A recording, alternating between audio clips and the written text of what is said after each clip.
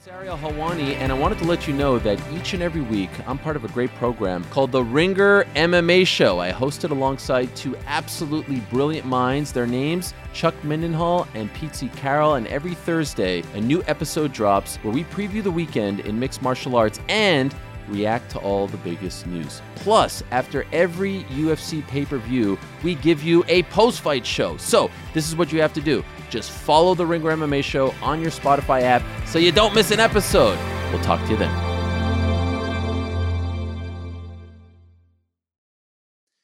It's New York, New York, presented by FanDuel. Take a shot at betting the NBA with FanDuel, America's #1 sportsbook.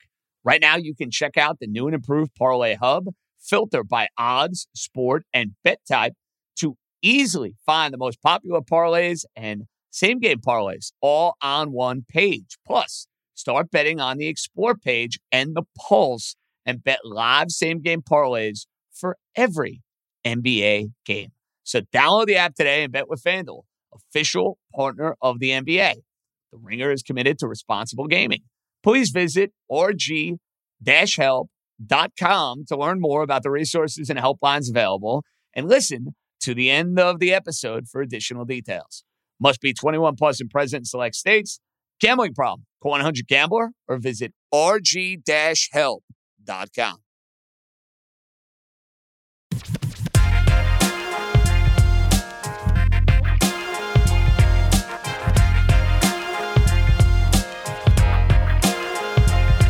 Alrighty, let's roll, baby. Welcome in to this Monday, May 15th edition of New York, New York with yours truly, JJ John Jastrzemski, rocking and rolling right here on the Ringer Podcast Network. And no better way to be ringing in my 35th year here on planet Earth than spending time with my loyal, dedicated, true blue, diehard New York, New York audience. Ladies and gentlemen, boys and girls, we have reached what we like to call a transition period in the New York sports calendar and in the sports calendar in general. Because on Friday night, and I'm sure many of you listened to our Twitter Spaces and you downloaded your podcast via Spotify and Apple and all the wonderful ways you consume this show, the New York Knickerbockers, unfortunately, have no more basketball left to play. And over the next couple of shows, we're really going to do a deep dive. We'll start tonight with Zach Braziller. We'll have CP, the franchise, on Tuesday to dive into all of the possibilities for what this franchise could look like come next year. We know they had an incredibly successful season. They make the playoffs. They win a round. They compete in round 2 against the Miami Heat, but they fall short against the Miami Heat in round number 2. And it's obvious that there is much work to do for this team now to go and take that next step, which is going to be daunting and challenging and anything but easy. But I think you're the most encouraged you have been about the New York Knickerbockers as a franchise in, 20 plus years. Because even after 2012, 2013, you knew the team was aging. You knew the team was moving in the wrong direction in some instances. You want to tell me, all right, you had expectations 2010, 2011, 2012. The bar was so low then. This team now has taken that bar and they've kind of jacked it up a little bit, which is something I did not see at the beginning of the year, but credit the front office, credit the amazing Jalen Brunson. I know he got out-coached in this series, but you credit Tom Thibodeau, and now we'll see how the Knicks move forward. The Julius Randle question, what ends up happening with the NBA draft lottery, and there's a lot to discuss. But that transition period means we turn our attention now front and center to the New York baseball teams. And I think all in all, considering the state of affairs for Tampa and considering the state of affairs for the New York Yankees, I think it's okay to accept a 4-game split. And I know that a lot of people listening are going to be like, JJ, when did you get so soft? When did you become such a loser? How are you applauding the fact that the Yankees, who are 8 or 9 games out of first place, are splitting with the Tampa Bay Rays and you feel good about things? Well, the bar now has been lowered from a Yankee standpoint. I know many of you don't want to hear that, but in the regular season, forget about the postseason where that bar remains the same. But for the regular season, listen, I have flushed away my hopes and my dreams of the Yankees winning the American League East. That happened well before the Yankees matched up with Tampa in these two respective series last week and this week. What I am encouraged about, though, from a Yankee perspective, in this 4-game split with Tampa Bay, the Yankee bats that have been way too quiet for most of April and into the early portion of May showed serious signs of life in every single one of these games from Friday, Saturday, Sunday. Friday, it was Anthony Rizzo on Mandalorian night, the 2 home runs, the go-ahead homer in the bottom half of the 8th inning. Listen, Anthony Rizzo, hands down, no questions asked, has been the Yankees' best and most consistent everyday player so far in 2023. And the Yankees just got to hope that that back holds up, because the shift changing the way that it has changed has helped Rizzo as a hitter. There's no doubt about that. And having Judge back in the fold should only help Rizzo. Having a deeper bottom of the lineup should only help Rizzo. He's been fantastic. He's one of the few Yankees. Rizzo and Cole are probably the only 2 Yankees right now who would get A if I'm giving grades in the middle of May. That's how good Anthony Rizzo has been. That was an awesome win on Friday night. Saturday was an even better win because the Yankees got a subpar start from Nestor Cortez. They're down 6-0. And for the first time in 2023, maybe since opening day, because opening day, Aaron Judge did have a moment. Aaron Judge said, hey, I'm one of, if not the best player, not named Shohei Ohtani in all of baseball. 2 home runs, reminding you of what we saw for basically the entire 2022 season. And the Yankees go and overcome a 6-0 deficit and find a way to win the game. Now, Sunday, unfortunately, the comeback Yankees were down 3-0, took the lead with the Rizzo home run, saying, here we go again, good vibes, not to be. Schmidt stinks. I don't know why Aaron Boone is going to Albert Abreu. I get it, it's the 5th inning. I get it, you've used a whole lot of relievers these last couple of days, but Albert Abreu should not be on the New York Yankees. How many chances, how many opportunities do we have to give a guy who flat out stinks? High leverage situations. He ain't it. In the 5th inning, in the 9th inning, in the 20th inning, he ain't it. And of course, he gives up the grand slam. But once again, like the fight from the Yankee lineup, they tack on a run in the 7th. Volpe, who had a very, very good weekend, did a lot of good things for the Yankees, even though I don't understand for the life of me why he's hitting 7th in the order. He's still in bases. He's still in runs. He hits the 2-run homer on Sunday. Really encouraged. I told you guys, don't worry about Anthony Volpe. He's going to be A-okay. I would double, I would triple, I would quadruple down on that assessment. But the Yankees get it to 8-7. Judge flirted in that 9th inning with a close call, but not to be. And you split the 4 games with Tampa Bay. Look, the Yankees are still 8 back to Tampa Bay in the loss column. I do not think they're catching them this year for what it's worth. But in these 7 games that you watched over the last 2 weeks, it was not eye-opening where it was like, holy smokes, we're not in the same weight class as this particular team. I mean, look at the amount of 1-run games that were played last weekend and look at the 1-run games that were played this weekend. That, to me, is a good sign for the Yankees moving forward. Now, with the balanced schedule, you're not going to see them for a while. Yankees will not play the Tampa Bay Rays until the end of July. And then, of course, they find a way to play a 3-game series on my wedding weekend. That'll be a little distracting on that Friday night. It's going to be tougher to make up that head-to-head ground.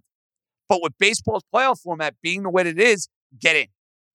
With the start the Yankees got off to and with the start Tampa Bay got off to, that's basically your understanding. But the bats, far more lively. Some answers in the bullpen. I love Hamilton. Can't get enough of Hamilton. Cordero has done a nice job. But now the Yankees, doesn't get any easier. Blue Jays for a couple of games, Monday, Tuesday, and Wednesday, and Thursday. And then you get Cincinnati over the weekend in what is a rather blasé series, if you ask me. So some more high-intensity baseball from a Yankee perspective next few days. All in all, I thought positive signs Positive signs in this 4-game split. Now for the Mets, they go and take 2 of the first 3 against the Washington Nationals. And when they lose game 1 the way that they did, and they lose 3-2, and they had all those delays yesterday, you're saying, man, Max Scherzer better go out. And Max Scherzer better go and pitch and do the job against one of the worst teams in all of baseball.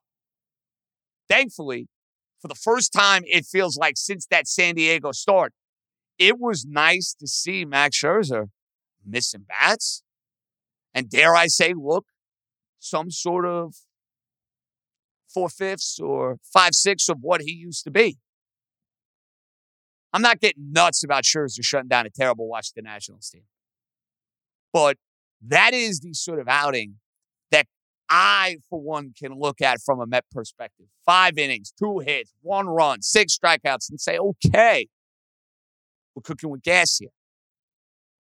And if we can get Scherzer to build upon that, and we can get Justin Verlander to build upon what he did the other day against the Cincinnati Reds, okay, our much maligned starting pitching now should have 2 much better answers in Verlander and in Scherzer going and doing the job. So I didn't think it was a great step in the right direction for Scherzer, that San Diego start, when he was basically walking the ballpark. There were a ton of people on base. It took him a zillion pitches to go through 5 innings. Today, 83 pitches through 5 innings. That's far more economical. That's far more efficient. That is what you're looking for out of Scherzer. Now, that's not the only encouraging sign for the Mets. Welcome to 2023, Starling Marte. It is nice to see Marte go and string some hits together and some run-scoring hits together. I mean, the Mets have him down in 6th spot in the order. He has been reeling before this weekend. And when you look at guys in this lineup that really need to step up, listen, Lindor is an obvious one. He's hitting 223. We know his contractual situation. We know the deal. Pete got off to the tremendous start, and still the power numbers are really good for Alonso, but he's better than a 230 hitter. But those aren't even guys I look at. They're givens. If Lindor and Alonso aren't going to hit, then there's not much to talk about with the 2023 New York Mets. Marte's a guy, though, that's got to get it in gear. McNeil is another guy who's hitting 260 right now. He's got to get it in gear. Nice to see Canna go and hit 3 hits today and drive in a couple of runs. He's been a non-factor all season. Like, these are guys, Canna, McNeil, Marte, that were instrumental in what they did a season ago. Now, you need those guys to wake up. And you got one more with the Nationals tomorrow. It's a weird 4 o'clock game. Very, very strange scheduling. Very, very strange. 4 o'clock getaway game on a Monday, wraparound series. Hey, whatever. I don't hate it. Peterson, who, by the way, if he pitches like crap, I don't want to see him again. Like, give me somebody else. The problem is Mets have no rotation depth in the minor leagues because of a lot of the trades they've made over the last couple of years. That's why not having Carrasco hurts. That's why not having Quintana hurts. On top of what's gone wrong with the big 2 guys from an injury or, in Scherzer's case, an underperformance standpoint. Mets got to start getting going here. 20-21, go win this 3rd game against the Washington Nationals. Do not be splitting a 4-game series with Washington. No way, no how. When you know Tuesday, Wednesday, Thursday, who's waiting for you? Best team in all of baseball. Tampa Bay Rays come to town. So I think Monday will determine the sort of mood, the sort of feel you have going into that Tampa series. Win 3 out of 4? All right. Did what you needed to do after a couple of dismal series against some dismal, dismal teams. Split this series, and I'm not feeling those good vibes. Not in the least. So now is the time, middle of May, Knicks say sayonara. We really hone in front and center on the baseball teams in this town. And before we get to calls, I was thinking about this, and I want to throw this to you guys for the show we have coming up on Tuesday and the show we'll have coming up on Thursday. We had all of these New York teams that were playing in the postseason from a winter sports standpoint. We had the Rangers, the Islanders, the Devils. We had the Knickerbockers, and we had the Brooklyn Nets. All of them made it. Would you say, as a whole, the New York playoff run was a success? And it's hard for me not to be biased on this because out of any of these teams, the Knicks are the most near and dear to my heart. So the fact that the Knicks won a playoff series and got to game 6 of the second round, from that standpoint, it's an overwhelming success. But I'm not going to say it's a slam dunk success from this standpoint. I thought we'd have one team in the hockey that would have found their way to the conference finals. I thought that team was going to be the New York Rangers. They don't get by the Devils. The Devils get outclassed by the Carolina Hurricanes. Therefore, there is no team in the Eastern Conference Finals. I mean, as far as the Nets and the Islanders, listen, the Islanders were a big dog in their series. The Nets were an even bigger dog in their series. By the way, nice of Philly to show up. What a game 7 for them. Doc Rivers. I mean, listen, Doc seems like a good guy. He is the worst coach I've ever seen when it comes to his teams holding a lead in the playoff series.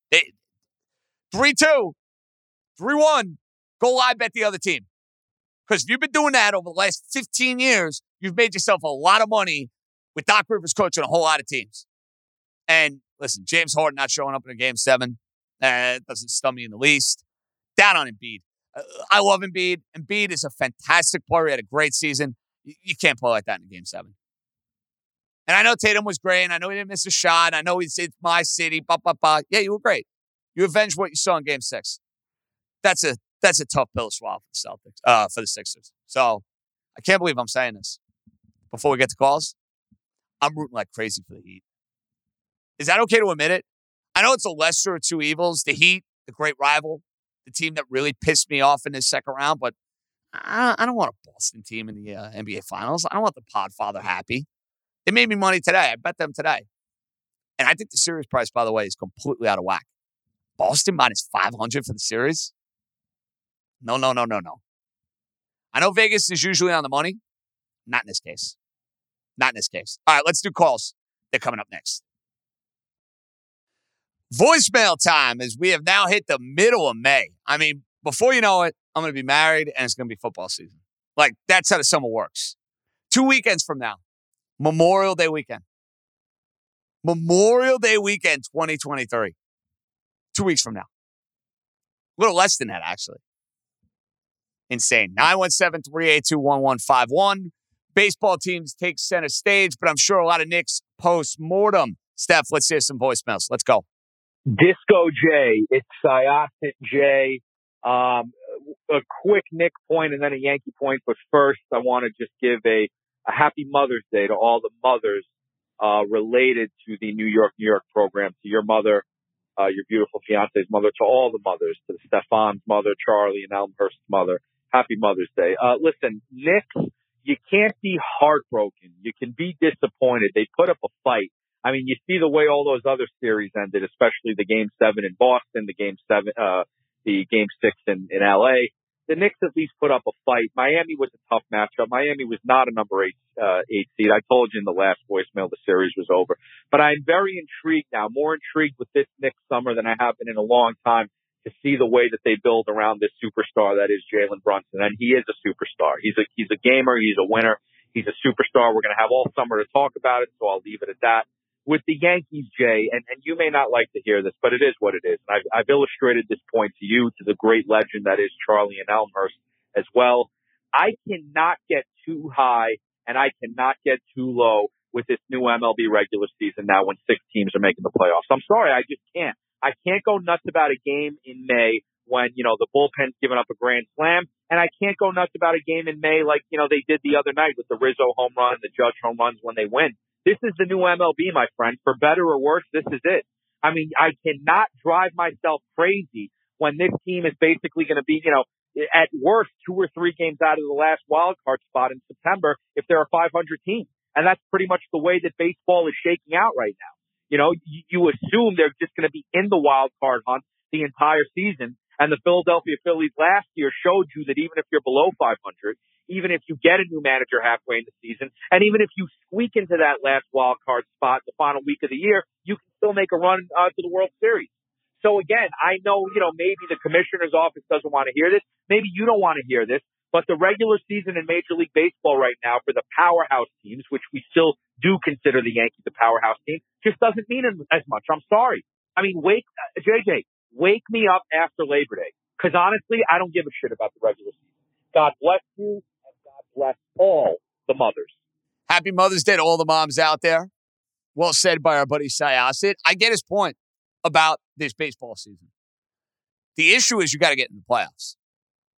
The division, as I said at the start of the show, it's basically done for the Yankees. I felt that way going into last weekend against Tampa. The Yankees played well in these games. Like, I'm actually encouraged by some of the signs that I saw from the baseball team. But yeah, the Phillies are the perfect example of get in the playoffs, be right going into the playoffs, win your best of 3, and then take it from there. There's a lot of truth in that. And it is going to be a very fascinating summer for the Knickerbockers. An insanely fascinating summer because they're moving in the right direction. They got themselves a cornerstone piece in Brunson. Are you looking at minor tweaks? Are the Knicks going to bide their time, or are they ready to go and make a big splash here with a move? And I think when you talk big splash, the question is, can they move Julius Randle? In a perfect world, I would like to. The problem is, how do you move a guy like Randle and maintain what you were able to do? That's a tough question. But I know this. If you think the Knicks are winning and winning big with Julius Randle as a part of the team, you're damn fool. You're damn fool. Because this game is just not built to go and play in the postseason. It's not. There's something missing. I've seen it now 2 of the last 3 years. Julius Randle's a regular season player. That's what he is. A good one. But not a guy who, in postseason time, is in that circle of trust. He's just not. Who's next? Hey, JJ, just wasn't able to hop on the Twitter Spaces the other night and just got finished listening to it. Couple comments on the Knicks. One, besides the lack of production of the players, I think there's 2 other issues with this team right now. One, Thibodeau, the lack of adjustments he made throughout the series, didn't try playing Randle at the 5. In my opinion, it's something he could have went towards because even though it would have lost on the defensive end, it would have been more spacing for the other players to operate. And number 2, this is on the front office. We got to get more shooting and more ball handling. This was 2 years ago all over again when we had Derrick Rose with the ball 90% of the time, and it's not feasible to continue to try to win up like that. We got to be able to get another ball handler, which quickly was throughout the season, to not perform in the playoffs. You need a veteran guy like that. And another shooter, which Grimes by himself isn't going to help anything. Josh Hart isn't able to shoot. RJ Barrett not able to shoot. We got to get more guys who can put the ball in the basket. I think that's a really good assessment. However, you don't want to make the mistake they made with Evan Fournier, where you fall in love with a guy who is just an all-nothing shooter and brings nothing else to your basketball team. They did that with Fournier. Remember, they lost the Atlanta series. We had no shooting. That's all you heard. We have no shooting. We have no shooting. We have no shooting. They go and get a guy who can shoot it, but he does nothing else properly. And he ended up fleecing the Knicks in a terrible, terrible contract. So there's some truth in that. But you have to have well-rounded basketball players. But yeah, the lack of shooting, more so than you want to tell me they should have gone small? That's fine. That's fine. The Knicks were not winning this series. Randall would have gotten abused by Adebayo as well. Spoelstra outcoached Thibodeau. I'll give that to Eric Spoelstra. He's the best coach in the NBA. By the same token, Miami's got more ways to beat you than the Knicks. They got more ways to beat you. And the crazy thing about this series, going in Jimmy Butler, best player in the series. Wasn't right in this series because of the ankle. Brunson, pound for pound, numbers-wise, was the best player in the series. And he still didn't win because the rest of the roster was just not where it needed to be. Okay, who's next? JJ, what's up, man? It's Chris in Larchmont. Listen, about the Yankees for a second. Big picture. You called us week and a half ago, 10 days ago, whatever it was. You basically said, if we went 3-4, given the complexion of our injuries and a lot of the stuff that we're trying to get evened out as a team and where we are relative to the Rays, that's kind of baseline. So, listen, we should have probably won one of the games last series in Tampa that we didn't win. We could have won one of the games this weekend and won 3 out of 4. Nonetheless, we're now 3-4 against the Rays in the last 7. And listen, Volpe's playing a lot better. He's hitting the ball, getting some confidence. Rizzo's been a man possessed this season, especially now that the shift's not in play, like you said. And Bader, obviously a great addition to this team and an injection of life since he's come off the injured list. But listen, I just want to talk about the institutional incompetence of this organization and why I think it's going to get a lot worse before it truly gets better. And I think a good coach or a manager, a good GM in any sport has a pulse on the team to the point where moves are made ahead of us fans of the team recognizing it.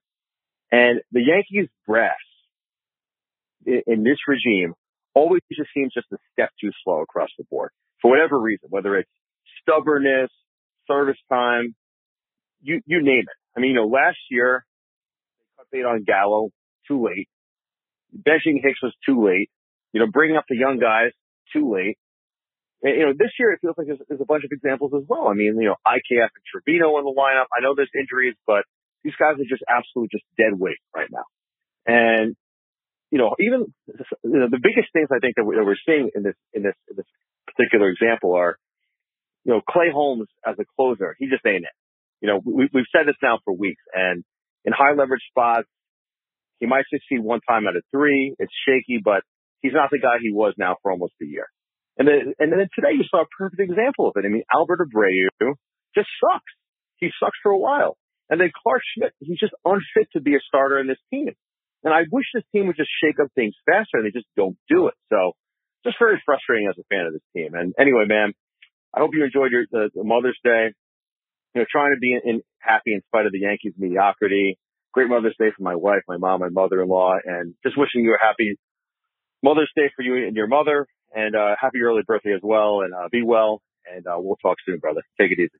Well, I appreciate those kind sentiments, Chris, and happy Mother's Day to your wife and your mom and everybody in your life and everybody in the New York's family of moms, give or take. Now, you're right about the stubbornness of the Yankees.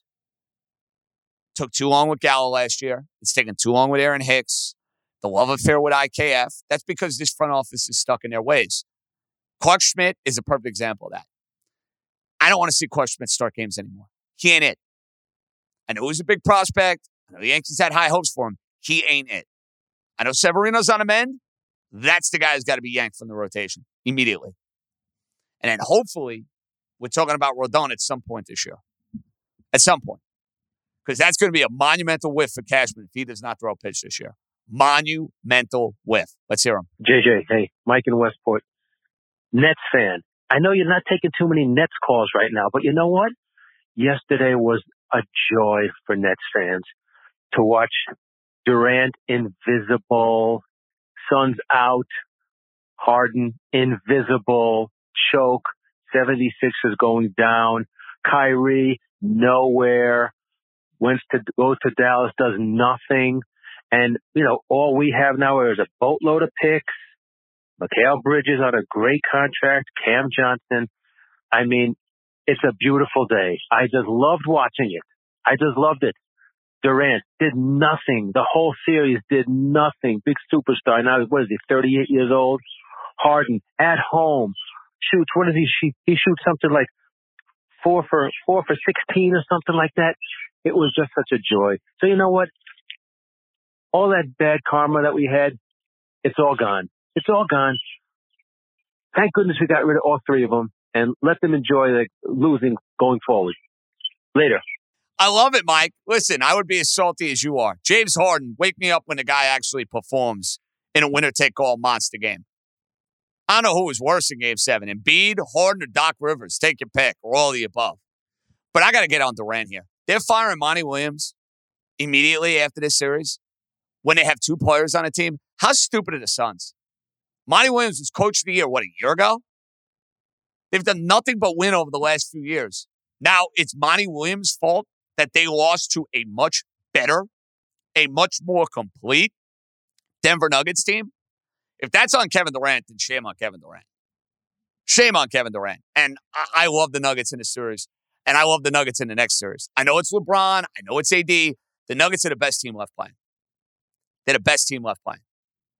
And Jokic is a man on a mission. That's where my money is at. And I can't lose in this series because I got both teams in futures. I can't lose. I love Denver in this series.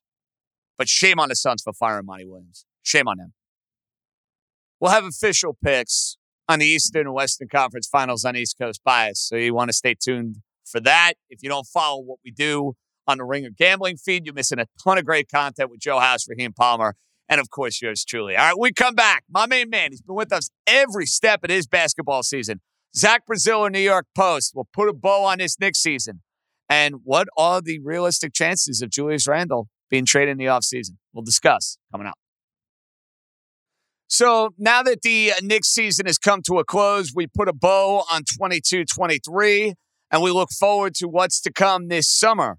Our pal Zach Braziller, he's been a major player for us throughout this Knicks season. I mean, the guy's been working his ass off. Vaccaro tweeted this out the other day. I mean, he's going through a St. John's coaching search, a Knicks season, a St. John's season, all of these appearances on New York, and he still lives to tell about it. What's up, buddy? What's up, man? How are you? I've been better.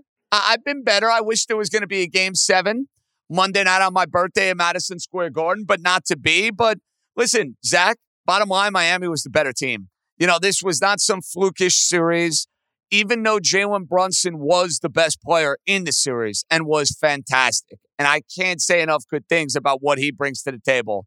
You look at the overall complexion of these two teams, it's no secret Miami found a way to win in 6, right? Yeah, I mean, I always wonder, how is this series different if Randall plays in Game 1? Maybe the Knicks hold home court and we get a 7th game. But look, the Heat were the better team. I don't think there's any doubt. They won Game 3 easy. They won Game 4 easy. The Knicks had to struggle for their 2 home wins. Butler was great. Bam Adebayo absolutely destroyed the Knicks. Kevin Love had moments. Kyle Lowry was really good. Some of their bench guys were really good. And look, the Knicks had Brunson playing well. They had RJ playing well for the most part. And really everyone else was very consistent. Quickly wasn't good. Then he got hurt. Randall was extremely up and down as he usually is.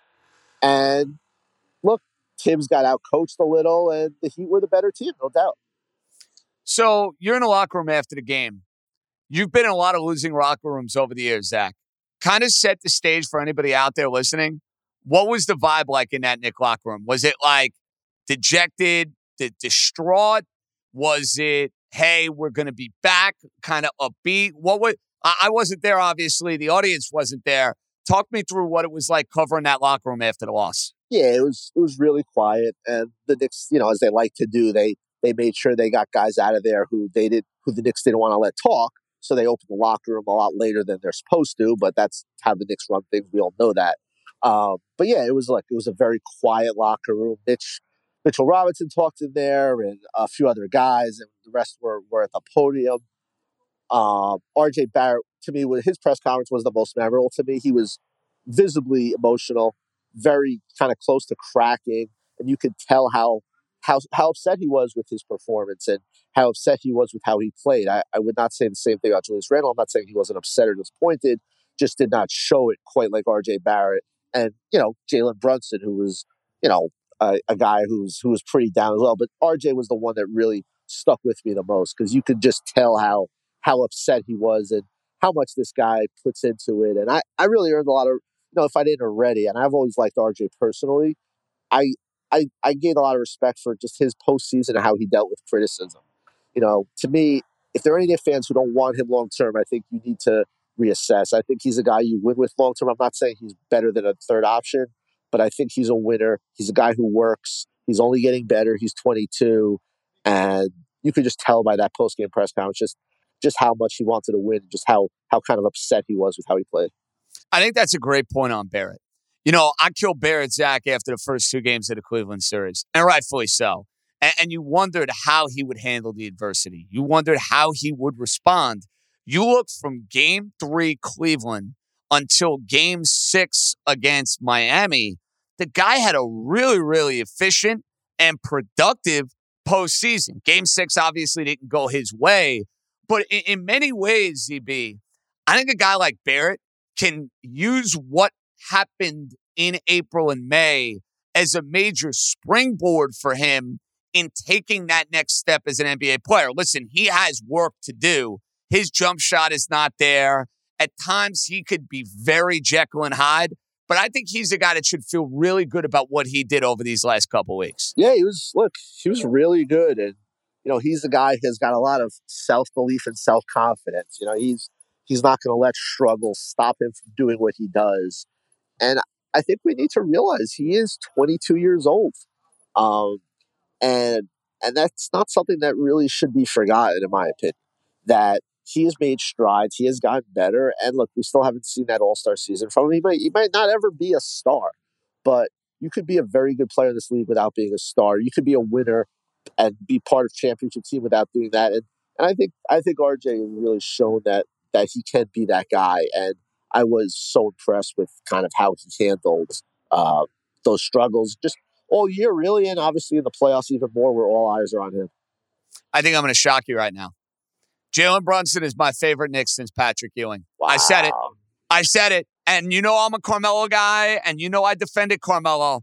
What's not to like about Brunson, Zach? I mean, everything about this dude, the way he gets after it, the way he competes, the way he makes people better. I look at these two performances facing elimination. You can make the argument, Zach, he was better in Game 6 than he was in Game 5. And if they had anybody, dude, who stepped up in Game 6, anybody, Randall, Barrett, if Quickly was able to play and he could have stepped up, or you give me the guy that could have given him 15 to 17 points. We're talking about a Game 7. That's how heroic Brunson was these last two games, dude. I mean, think about this. Game 6, he goes 14 of 22 from the floor, and the rest of the team was 13 for 49. Like, I could not believe that the Heat were not basically throwing three guys at him. No one else on the Knicks could throw the ball in the ocean. I was stunned that Spoelstra didn't, just try to force anyone else to hit a shot. And he did to a certain extent. But yeah, look, Brunson is great. He's always blames himself after losses, even when he really shouldn't. He did it again after Game 6.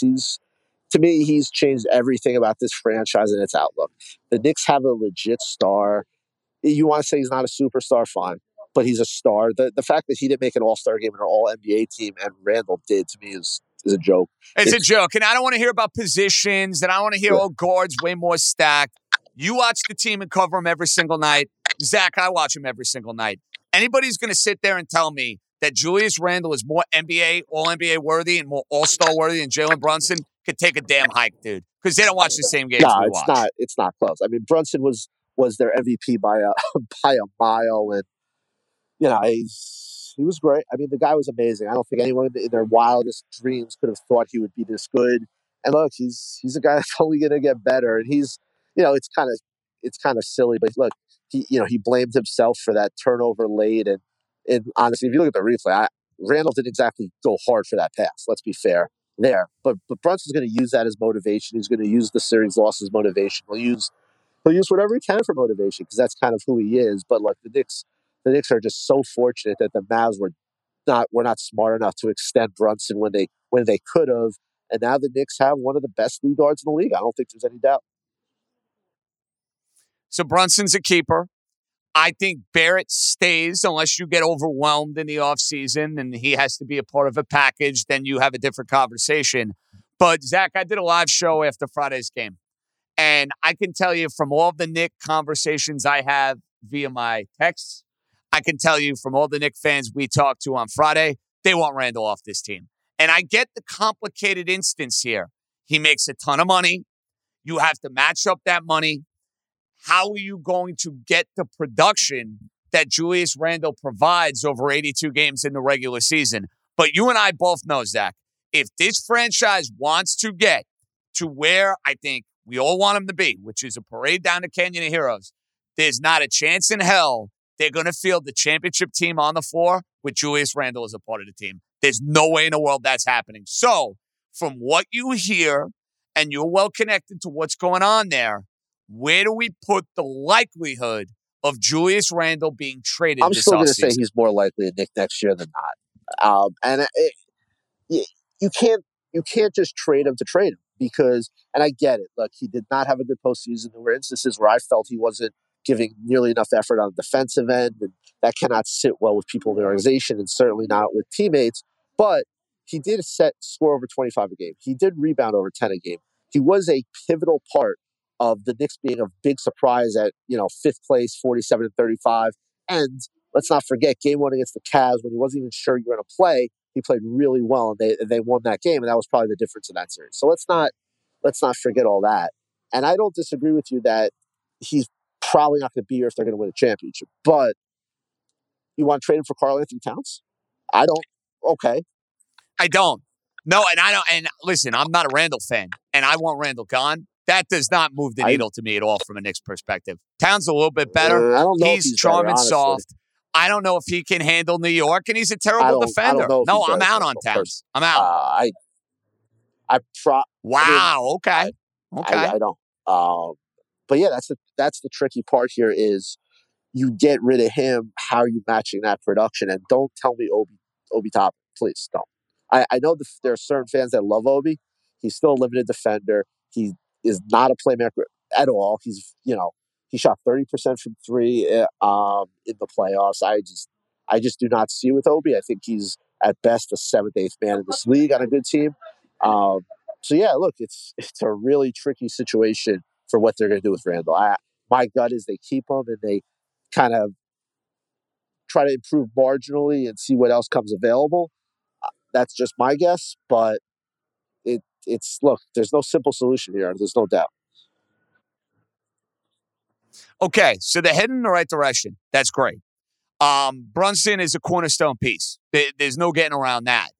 But I think the challenge they're going to run into next year, Zach, and it kind of reminds me of what happened 2 years ago, but I think now expectations for next year may be taken to an entirely different level because of the fact that they won a playoff series where it's like, wow, they won a playoff series. In theory, the only way you get better is you get to the conference finals. This roster to me is not good enough to get to the conference finals right now. But you don't want to make short-sighted, illogical type of decisions. So you think more than likely this summer for Leon Rose and company, it's, hey, we got the Dallas pick more than likely. We got our own pick. Maybe we make a move here or two to complement. Don't want to make the ill-advised moves they made 2 years ago with Fournier and bringing back Rose and that whole disaster of an offseason. You think it's a pretty there are some quiet guys summer, available that I gut think feel would from a Knick help perspective. that maybe make them a little better, whether it's DeMar DeRozan or OG Anunoby, someone like that who can be had in a trade. Now, you're going to have to obviously give up something for that, and we'll see if they're going to try to extend quickly. You would expect he's eligible for an extension off his rookie deal. You would think Josh Hart will be back, and I just think they asked a little too much of Hart in this Heat series. So you think Hart will be back. Yeah, I think they can go kind of get a good player, a borderline all-star. You add that to the mix, and that improves your depth and makes you a better team. That I think is what you're going to see, unless something crazy happens and Joel Embiid is on the trading block, which I don't think is going to happen. Although we got to wait and see what James Harden decides to do. But yeah, I think you're kind of looking at that as maybe you trade for a good to not a good, not great guy who's kind of similar in terms of ability to RJ Barrett, and it gives you another good player, and you kind of see where you go from there. All right, buddy. Now what's next for you? Knicks season come to a close. You got to wait about 5 months to pay up your Jets-Dolphins bet, which I look forward to cashing in early to mid-January. Steak will be medium rare. The cream spinach will be ordered. The bacon will be had, and it will be on Braziller's tab, not Jastrzemski's tab. But what now for you? Is it you following the Rick Pitino recruiting path? Is that a big we'll see. It's going to summer take starter it easy, for you, or is it a lot of Met for a few baseball? weeks What's on next now? And we watched some Mets today, and fortunately they actually won a game. Nice, boy. Although I'm still kind of curious why Buck decides to hold his good relievers in Game 1, but we'll get to that later. And yeah, look, St. John's is it's almost like New York is adding another pro team. You have Rick Pitino here. They're doing very well in the transfer portal. They just got the second leading scorer in the country from last year, Jordan Dingle, a transfer from Penn. I think they're probably going to be just outside the top 25, especially if they can add another big kid with this last scholarship. I mean, St. John's is going to be a lot of fun next year. I think they're going to probably play around 8-9 games at the Garden, so St. John's going to be fun. And look, we'll see what the baseball teams can do here. I mean, I'm not overly confident. Now they take center stage. It's a weird spot for them, ZB, because they have been overshadowed in many ways by the Knicks, and you had the Rangers involved and all the winter sports activities. Now, baseball team center stage. Yankees showed a little fight against the Rays. And I've been down on them as anybody. Down on the GM, down on the manager. I give them credit this week against Tampa. I thought they showed some serious fight. Real fight. Yeah, no, look, that was a good. They had a much better showing than I thought they would have, and they played well. Yeah, look, hey, they played well. So what? They went what 3-4 against the Three and Rays, four and against the really Rays, who are off to easily this could have won. record-setting start. And all the games were one-run games, ZB. That's the thing. Like, you didn't watch these games and say, wow, Tampa is just leaps and bounds, miles ahead of the Yankees. You didn't feel that watching these games. No, I mean, that it could have easily been 4-3. Let's put it this way. I'd feel much better about my team if I was a Yankee fan than if I'm a Mets fan right now. Much better. Well, because the Mets haven't had this. I know Verlander missed time, and I know Scherzer's missed a little time. The lineup, ZB, is exactly what you expected it to be. That, to me, is the issue. And the two big, listen, we could talk about Marte, who's got a hit, McNeil, who's got a hit. We both want to see Vientos. We're on the same page with that. They need Lindor and Alonso to hit. And Lindor has been a massive flop so far this year. And Pete, after hitting all these home runs early, he's really cooled off.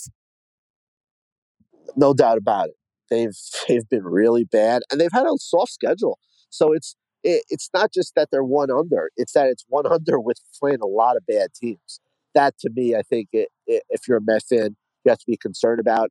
And look, I don't think the GM is very good. I've said it to you a million times. I think he did a bad job. Half their bullpen are quad A guys. I don't want to hear about Edwin Diaz. But Buck, look, I get it. He's thinking long run. He's got to stop managing every game like it means nothing. Like, you got to win these games. Today in this doubleheader, the first game, 2-2, seventh inning, and he doesn't use any of his top relievers. They lose the game. And then the nightcap, they score a ton of runs. You don't need the guys. Too much, Buck. He's always thinking about the next game or the next day. Like, and he did this a lot last year, and he got away with it. Like, try to win the game in hand. I don't get it. Like, I mean, I get it's 162 games and all, but sometimes to me, he loses me a little bit with how he handles his bullpen. Zach Braziller, New York Post. Buddy, enjoy some much-needed time off. I will talk to you. Hopefully we'll have a cocktail in the next couple of weeks. Well-deserved, all right? Happy birthday. First one to wish me a happy birthday. How about that? Going to be the big 3-5, wow. Zach Braziller. You're old, man. I am old. You ain't kidding, bro. You ain't kidding. Sister graduated college, getting married this year. Life comes at you fast, man. All right. That's all, buddy. He's been with us every step of the way of this next season, from opening night to after the Game 6 loss to the Miami Heat. That's Zach Braziller. We'll have some trivia. Larry, take it easy on me. That's coming up next. All right. Trivia time. Larry, it is my birthday. So it'd be nice if you took it easy on me. I know you won't. I know I'm not getting any freebies, but maybe in the kindness of your heart, you're going to take it easy on your boy. Floor is yours, baby. Let's hear it. KJ, Larry, got two questions here. Since 2014, what pitcher has thrown the most 9-inning complete games? Question two, in the last 5 years in the NFL, one receiver has caught at least 8 touchdown passes in all 5 years. Who is that receiver? I'm out. All right, in the last 5 years, at least 8 touchdowns. All right, I'm starting with my guy, Tyreek Hill. Didn't get there this year. I think Joe Waddle took a lot of those touchdowns away. He might have been right around that number. Last 5 years, at least 8 touchdowns. This is a very good question. You know, I felt really good about Tyreek Hill. Number 2, Stephon. Is it Stephon Diggs? It is not Stephon Diggs. It's a receiver, so that rules out Travis Kelce. He's out. Devontae Adams. Wow.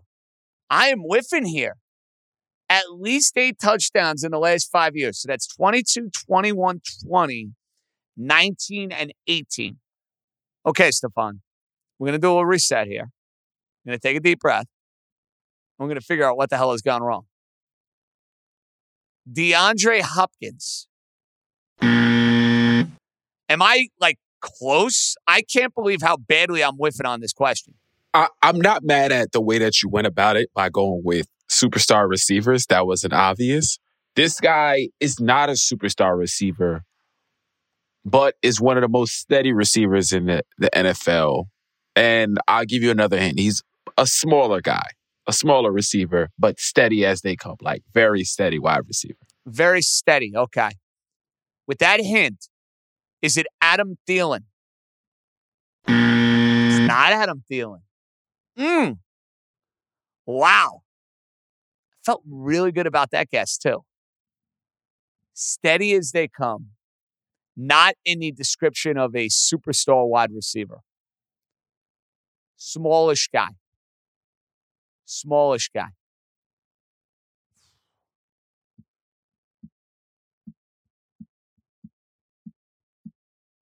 Keenan Allen. I might have guessed him already. I don't know. What conference, Stefan?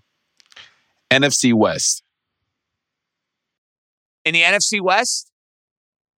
Correct. NFC West. Oh, is it Tyler Lockett? There we go. I mean, I could have been guessing for days. That's a tough question. I would not have guessed that Tyler Lockett's the only guy to have 8 touchdowns in the last 4 or 5 years. Would not have guessed that. So, job well done, Larry. All right, 2014. What pitcher has thrown the most 9-inning complete games since 2014? Corey Kluber. Let's go. Because he threw a ton early in his career. And he's added a couple over the years. So, Larry, I got you on that one. And that was a tough question. That was a very tough question. We kind of embarrassed ourselves with the NFL one, but to go and call you a shot on the baseball one, not too shabby. All right, before we say goodbye, Mr. Money, the floor is yours. I don't know what we're looking at for Monday and Tuesday, but take it where you see it. Let's go. What up, JJ? Jeff Money here with a handicapper picks with you for Tuesday, the 16th. We got the game 1 of the Western Conference Finals. Tough battle. You know what? I'm going to go with the Denver Nuggets minus the 5.5 over the LA Lakers. Again, I'm going to go with the Denver Nuggets minus the 5.5. Let's see if we got a family play. Okay, JJ, I'm out of here. Let's go. Let's go, Jeff Money. We do have a family play in game 1 of this series. I'm taking the Nuggets laying the 5.5. And I know a lot of folks are going to want to put their money on LeBron James and Anthony Davis. And this is a revenge series for Denver after what happened in the bubble in 2020. This is actually in the East and the West. It's bubble rematch time. Heat Celtics, Nuggets Lakers. I think the Nuggets are just a more complete team. I think Jokic is the best player in the series. I'm not saying for their careers. Listen, we know LeBron's an all-time great. Right now, Jokic is the best player in the series. And the every other day act from Anthony Davis will not fly. Now, full disclosure, I will be a big fan of whoever wins the Western Conference. I have tickets on either team. I have a very nice one on the Nuggets. I have a very nice one on the Lakers. I can't lose. My prediction on this series, Denver is going to win in 5 or 6. And I think that the Heat-Celtic series price is so wrong. Celtics are probably going to win the series. They should not be minus 500. That's just totally off base. They should not be under any set of circumstances minus 500. Unless you're telling me Jimmy Butler is hurt and can't play in these games. They will give Boston hell. That'll be a lengthy series. Boston will probably win in 6 or 7 games. That's my prediction. And they'll sweat. They will absolutely sweat. So we do have a family play, Jeff Money. We will have a show on Tuesday, a show on Thursday. It's full-fledged baseball season. We'll still be diving in a little bit more on what's coming next for the New York Knickerbockers. And I'm going to do this later in the week. We haven't gotten a chance to break down our best and most viable destination trips for where New York should go during the football season. But we'll have some fun with the NFL schedule. We didn't get to do it last week. We were just too wrapped up in all the Knicks stuff. I'm going to have some fun with it at some point next week. And we'll maybe map out a New York road trip or two. Good job by Stefan. Happy Mother's Day to all the moms out there, especially my mom. Love you. I can't thank you enough for everything that you do for me and our family. I want to throw that in there. Chances she hears this, 20%. On that note, Stefan, fabulous work. We're back Tuesday. I'm hopefully going to go low tomorrow in a scramble. It still counts. But that's the idea. JJ out. Enjoy your Monday. Be good, everybody.